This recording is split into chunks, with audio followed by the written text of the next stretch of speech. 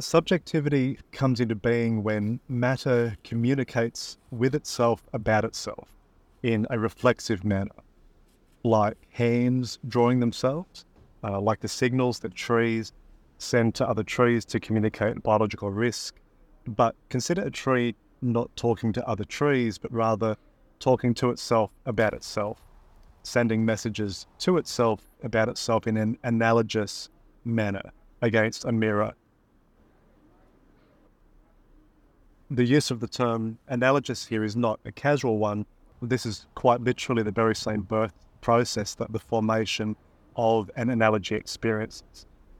Consciousness, subjectivity, is an analogy of itself. It comes to life as analogy through the manner in which it relates to and about itself.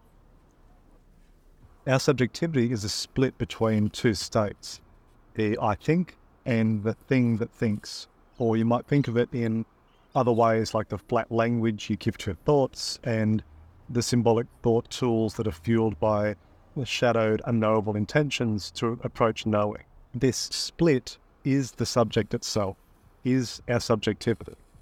Within the split is, as long as we live, an always manifesting antagonistic potential that moves always within a position of incompleteness. This incompleteness is not an epistemological incompleteness of not knowing enough about one's own limitations of possible perceptions, but rather it's an ontological incompleteness rising out of a negative space, out of this split that we might consider as less than nothing. So let's call this negative state of potentiality -1, this state of less than nothing in which our subjectivity resides, positioned not only at, but as the intersection between 0, what we might call the democracy of objects around us, and +1, the projected state of our idealized conceptions of these objects, that which we see around us in a positive state of being.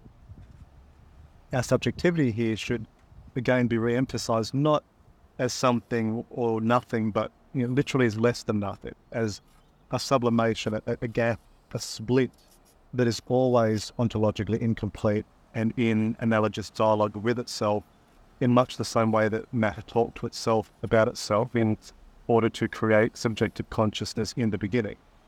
But think of a Mobius strip, and it's halfway there.